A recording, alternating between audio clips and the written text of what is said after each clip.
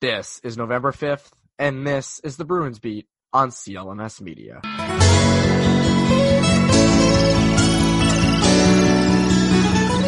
And welcome back to the Bruins Beat on CLNS Media. My name is Evan Marinovsky, and since the last time we spoke, there hasn't been a lot of Bruins games. There was the Sharks game, there was the Senators game Saturday. This is being recorded Monday, so the game against Pittsburgh has not happened yet, so it will not be talked about in this. But there were some interesting pieces written about the Bruins over the past week. And so with my guest Connor Ryan, who's going to be on twice in 3 weeks, we get into all that.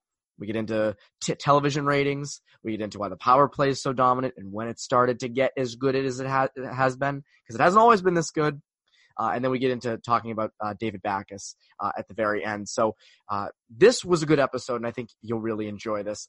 Before we get into the episode, I want to tell you about my best friends over at betonline.ag. They're more than just some online betting platform. There's a lot of them out there nowadays, but none are really anything like betonline.ag. Their approach is to focus on you, the player, and they built their incredible reputation on offering you, my Bruins Beat listeners, nothing but the best. From cutting-edge technology to enticing promotions and the latest sports betting odds, they literally have everything. They're famous for their sports book where there are live lines on all major sporting events across all the major sports, including the National Hockey League. So their live betting feature allows you to bet on your favorites, so you can bet on your Bruins, quick, easy, and literally during the game. So have a ball. If you'd like to bet on the NHL games or any Bruins games or any of your favorite sports, use my personal promo code CLNS50 at clnsmedia.com/NHL Bruins to get 50% cash back on your first deposit. Again, that's promo code CLNS50 at clnsmedia.com/NHL Bruins. If you guys like to keep this podcast free, which I hope and imagine you would, go there and take advantage of this amazing, amazing opportunity that's betonline.ag. All right. So without further ado, here's my conversation with Connor Ryan. And we're here with Connor Ryan, second time in 3 weeks. What is up? Nothing much, man. What's going on with you?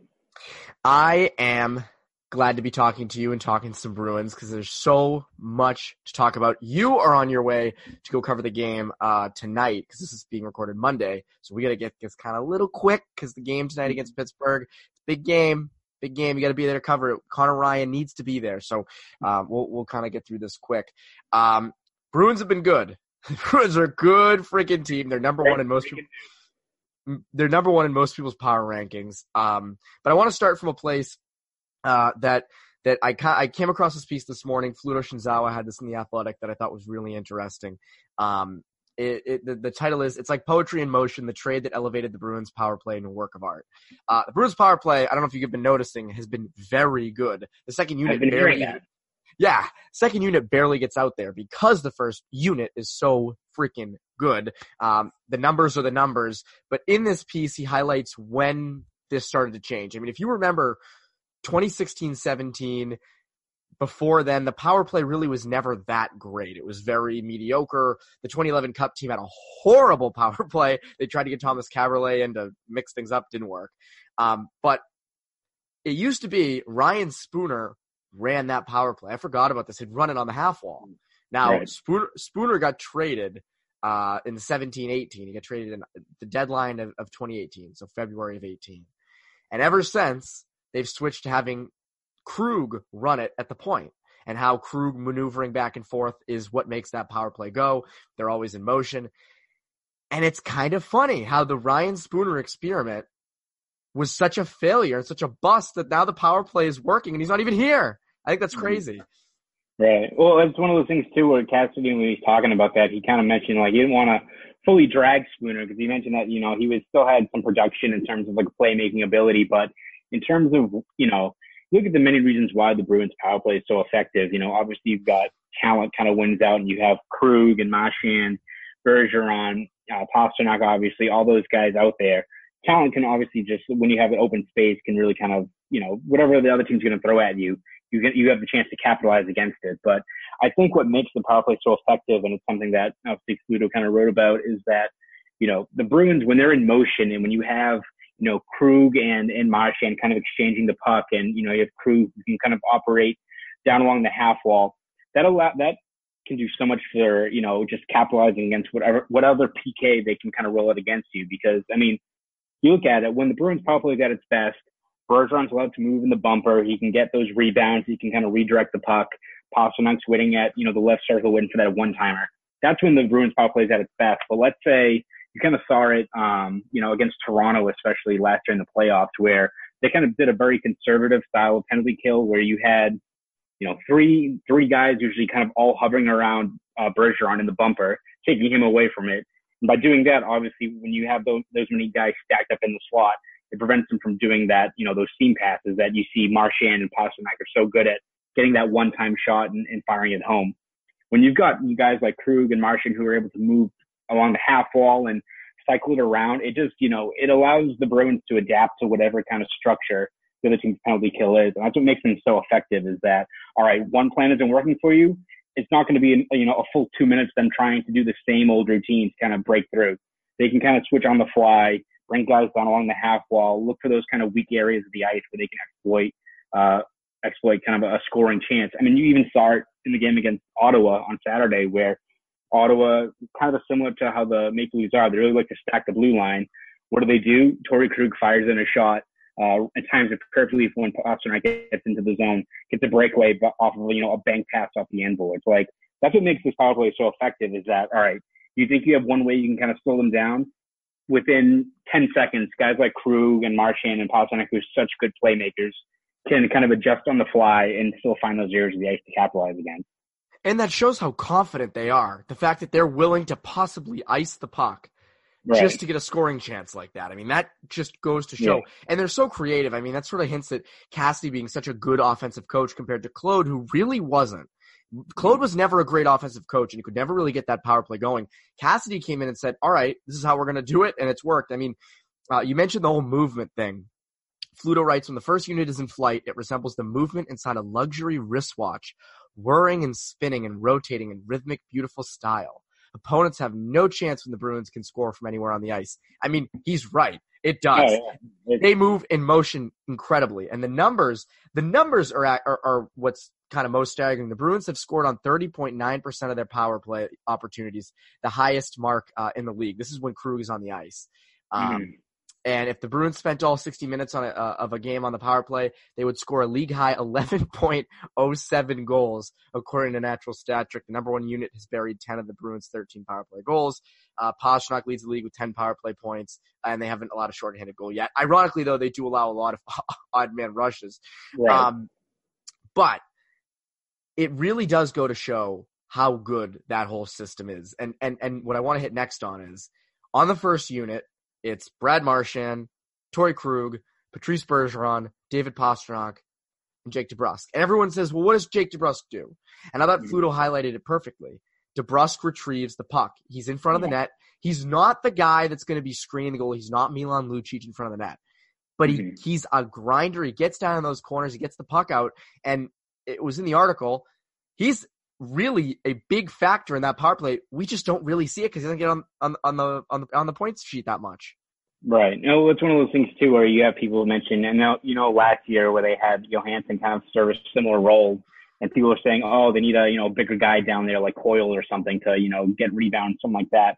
Look at Johansson, like, for as skilled as he wasn't like a power forward kind of guy to be down there to get rebounds and screen the goalie or anything like that. Like, he was kind of serving the similar purpose where he's a quick skating guy who's able to just retrieve the puck. And when you talk to Cassidy about, what generates, sustained offensive zone time, what they really work on, obviously it's just outright puck possession, but he's mentioned multiple times how important puck retrieval is and how, just winning those puck battles and getting the puck back and preventing the other team from attempting to break it out of their zone is the key. So even if DeBrusk, isn't this guy who's, racking up, easy points off of, rebounds and loose pucks down low, if he can just, get, disengage from the crease, get behind the net, feed the puck back out to one of, Krug or Marchand or Pastrnak and get the gears more or less turning again, then he's done his job. Like, that's all they're kind of asking for.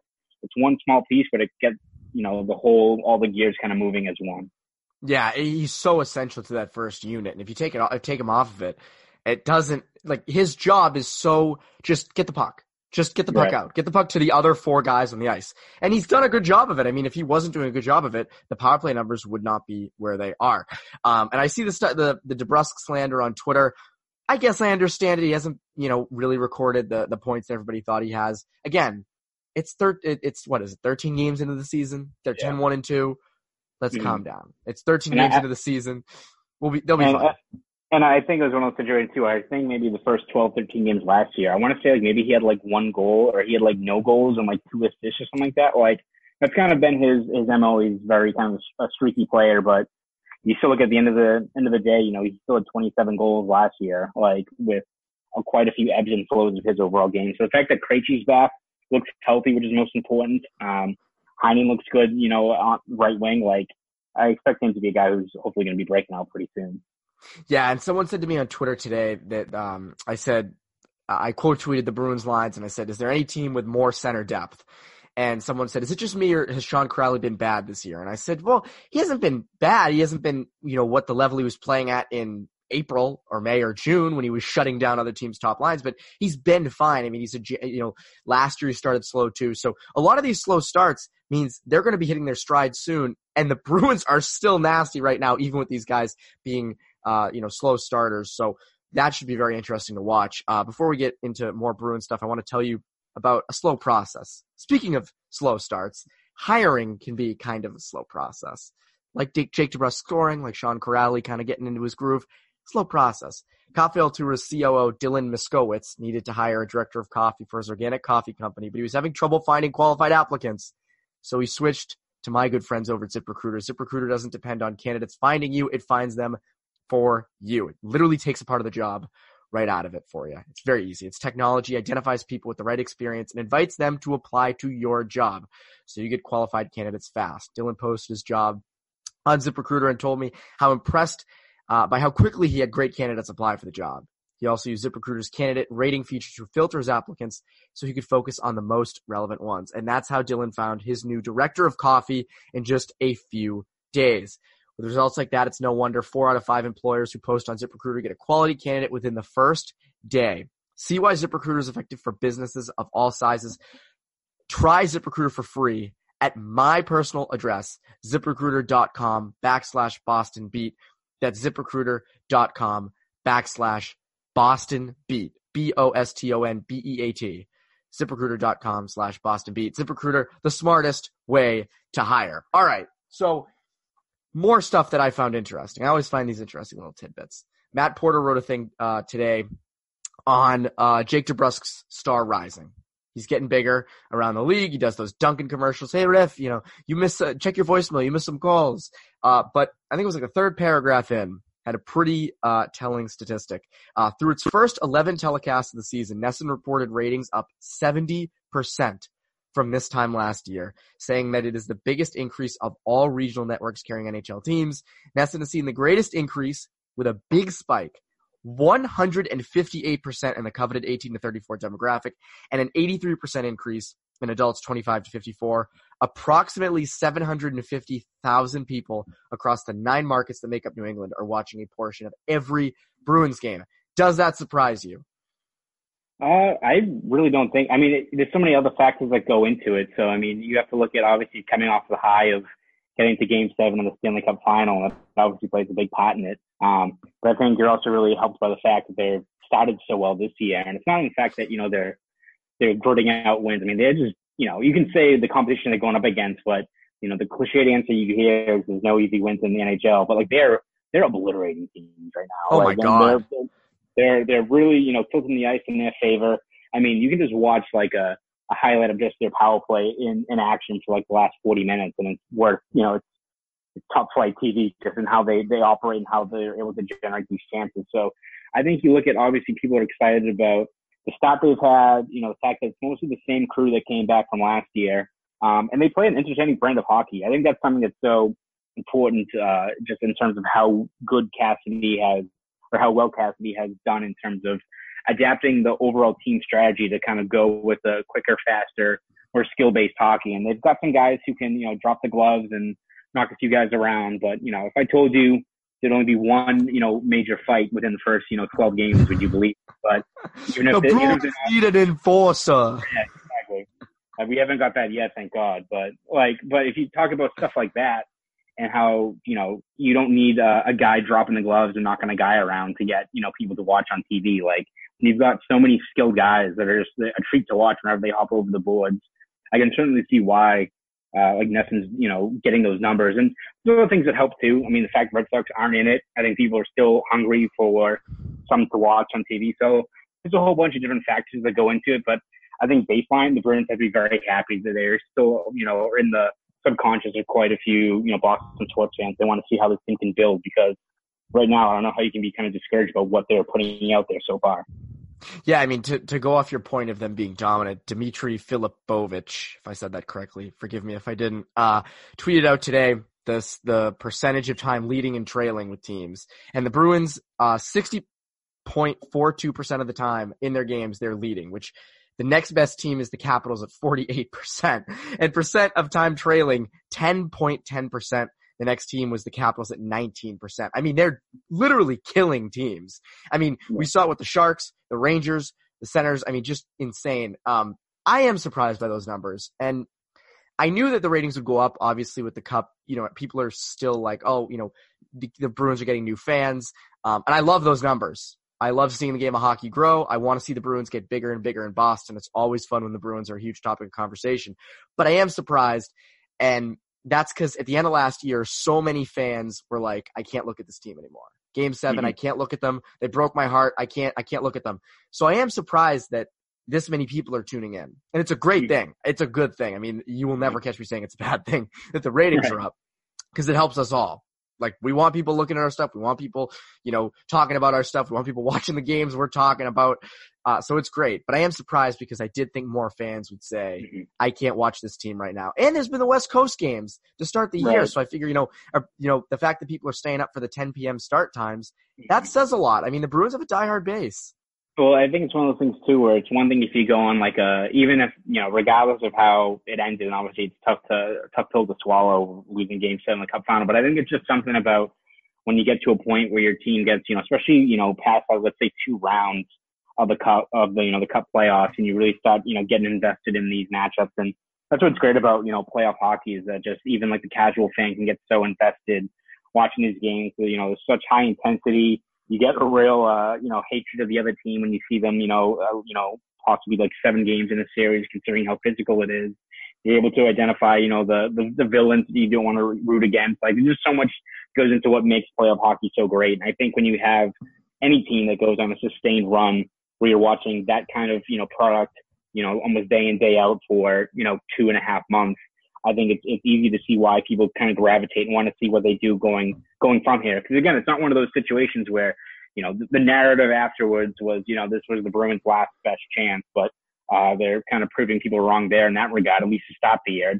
Again, it's the same team pretty much from last year, except they're considerably more pissed and their younger guys are better. Like, I mean, that's the way, if you look at the way they're playing right now, it's like, it feels like, I think, talking to Ty Anderson about it, he was saying like, it feels like it's like a revenge tour. Like, that's like what it feels like right now. And they got the guys in the room that can kind of set that tone. Like, it's, you talk so much about like the Patriots and how they're able to like build this locker room culture, but when you've got guys who are in that room for a decade plus, and Chara and Bergeron, Krejci, Marchand, these guys who are so kind of laser focused, it's easy to see why they're able to kind of hit the ground running and get these young players who seem like they're all kind of cut from the same cloth to kind of follow along their lead. So right now, I don't know how you can be discouraged about what they're showing out there on the ice. Well, it's every year when there's playoff hockey, I'm always like, how do I watch regular season hockey? Playoff hockey is just so much better. But then the summer comes and it's like slow all summer, so then I'm just dying for hockey, so that the regular season bug just catches me for the whole year. So it is funny how that works. I wasn't going to bring this up, but I'm going to, because someone had an interesting tweet regarding it. The Scott Sabourin and David Backes play on Saturday night obviously was scary. It was terrible. Just something you never want to see, ever. And it was terrible. I mean, it was a really, really bad play. Joe McDonald tweeted, wouldn't surprise me if Backes is en route to hospital to be with Sabourin. I don't know if that ever took place, but a guy replied and said, "Wouldn't surprise me if Backes just decided he doesn't want to play hockey anymore. He had a life-changing look of distress on his face." And Joey Mack replied and said, "Could be right." Now, that's just speculation. I don't think that's not a report. But the look on Backes' face in that play said a lot. I mean, if a picture paints a thousand words. That had a lot to it when you saw Backes visibly upset and going down the tunnel. I mean, is there a chance that was kind of his, hey, I should probably hang my skates up soon moment? I mean, is there a chance that's the case? And it very well could be. I mean, you obviously don't want to delve too deep into, what a guy like him who, I mean, you look at kind of his career and how like he's able to kind of persevere through, even if his numbers have dropped, his playing time, obviously he's not the player he was back when he was obviously with the Blues, but even in like, say, his first year with the Bruins. But the fact that he's able to kind of still, be a professional, deal with the cut, playing time, stuff like that. But, I mean, you look at the track record with him, and when it comes to concussions, the Bruins obviously won't admit that he has a concussion, but Cassidy mentioned, upper body injury. Cassidy said, like, you can do the math, which kind of gives it away as to what, what he suffered on that play. And obviously there's so much stuff that, I'm not one to, talk about, brain injuries or concussions, because I've never had one, so I can't obviously go into what he was feeling, but I'm sure, I mean, you have a situation like that where a lot of emotions are involved. You clearly suffer a concussion on it. There's obviously so much that I'm sure is going through his head in that moment. So, I'm sure for him though, it's something he has to take a long look at. Every time he's come back from a major concussion, it seems like there's always, a scrum where he kind of talks a little bit about his career and how, whether one more concussion is too many or stuff like that. And so far he hasn't, seemed like he's, wavering from, continuing to, play and, try to do what he can to be a productive player, which David Backes, for as much as, unfortunately he hasn't been able to get sustained playing time or his skills have decreased, it's never for kind of a lack of effort on his part. It's like the guy, yeah. Steamer, he's got obviously a lot of respect for the guys in that room. So obviously I'm sure it's something that gets revisited every single time something like this happens. So it's just, another severe injury. I'm sure he's going to have to take a long look and see what kind of comes of it. But, we should get a kind of a clearer picture, ideally by like later this week, as to what his status is, because Cassidy already ruled him out, obviously for tonight, and then for the game against Montreal on Tuesday, or when this airs tonight. So thank you. You get it. yeah, exactly. So we'll see how it is kind of later in the week, but obviously if you're, regardless of if you're, a Bruins fan or just someone, just in terms of a guy's well-being, a guy who's obviously taken a lot of hits like that, you have to be concerned that these hits are kind of piling up, because it's only the fact that, what happened to Sabrin, which is terrible, and the fact that, Backes was involved in the middle of that and obviously felt bad, but then you add in the injury he sustained, the history there, it's obviously a lot to handle. And, you can certainly see why he had that kind of reaction, which I think most people would, given all those circumstances, especially. And what's even scarier is that was just a run-of-the-mill hockey play. That wasn't a dirty hit. It wasn't a, the back is turned. It wasn't a headshot. It was just a normal. It was check. Like a normal, it was a normal check. And the fact that he lost consciousness, I think, it seemed like he, his jaw kind of hit back of his head, and when he hit the ice, he was already out cold. That was so shocking. I remember watching it. I didn't think that anything was up, anything came of it. I was looking down the ice to see where the puck was going, and all of a sudden the play just stops. Barely people were catching, caught that, in-game action as it was going on, which is really the most troubling part of it. Oh yeah, and that stuff, those hits happen 20 times a game. I mean, that's a very normal hockey play, and that's why I think Backes looked back and said, "Oh my God, that's a run-of-the-mill play. That could have been me, and it might have been if he has a concussion right now." So you obviously never know. Connor, thank you so much for joining. Is there anything you'd like to plug before you head out? Yeah, so I've got actually a few features in the works. Don't want to divulge too much stuff, but hopefully we'll have some stuff out a little bit later this week and early next week. A lot of kind of great content. So if you want to read any of it, you go to BostonSportsJournal.com, subscribe, get all the latest Bruins news and updates. And then if you want to follow me on Twitter, you can follow me at Connor Ryan _93. That's Connor with one N. And I have a whole bunch of content on there as well. I saw your tweet today with the Facebook thing, and you're changing your name to Ryan Connors with 2 I mean, R's.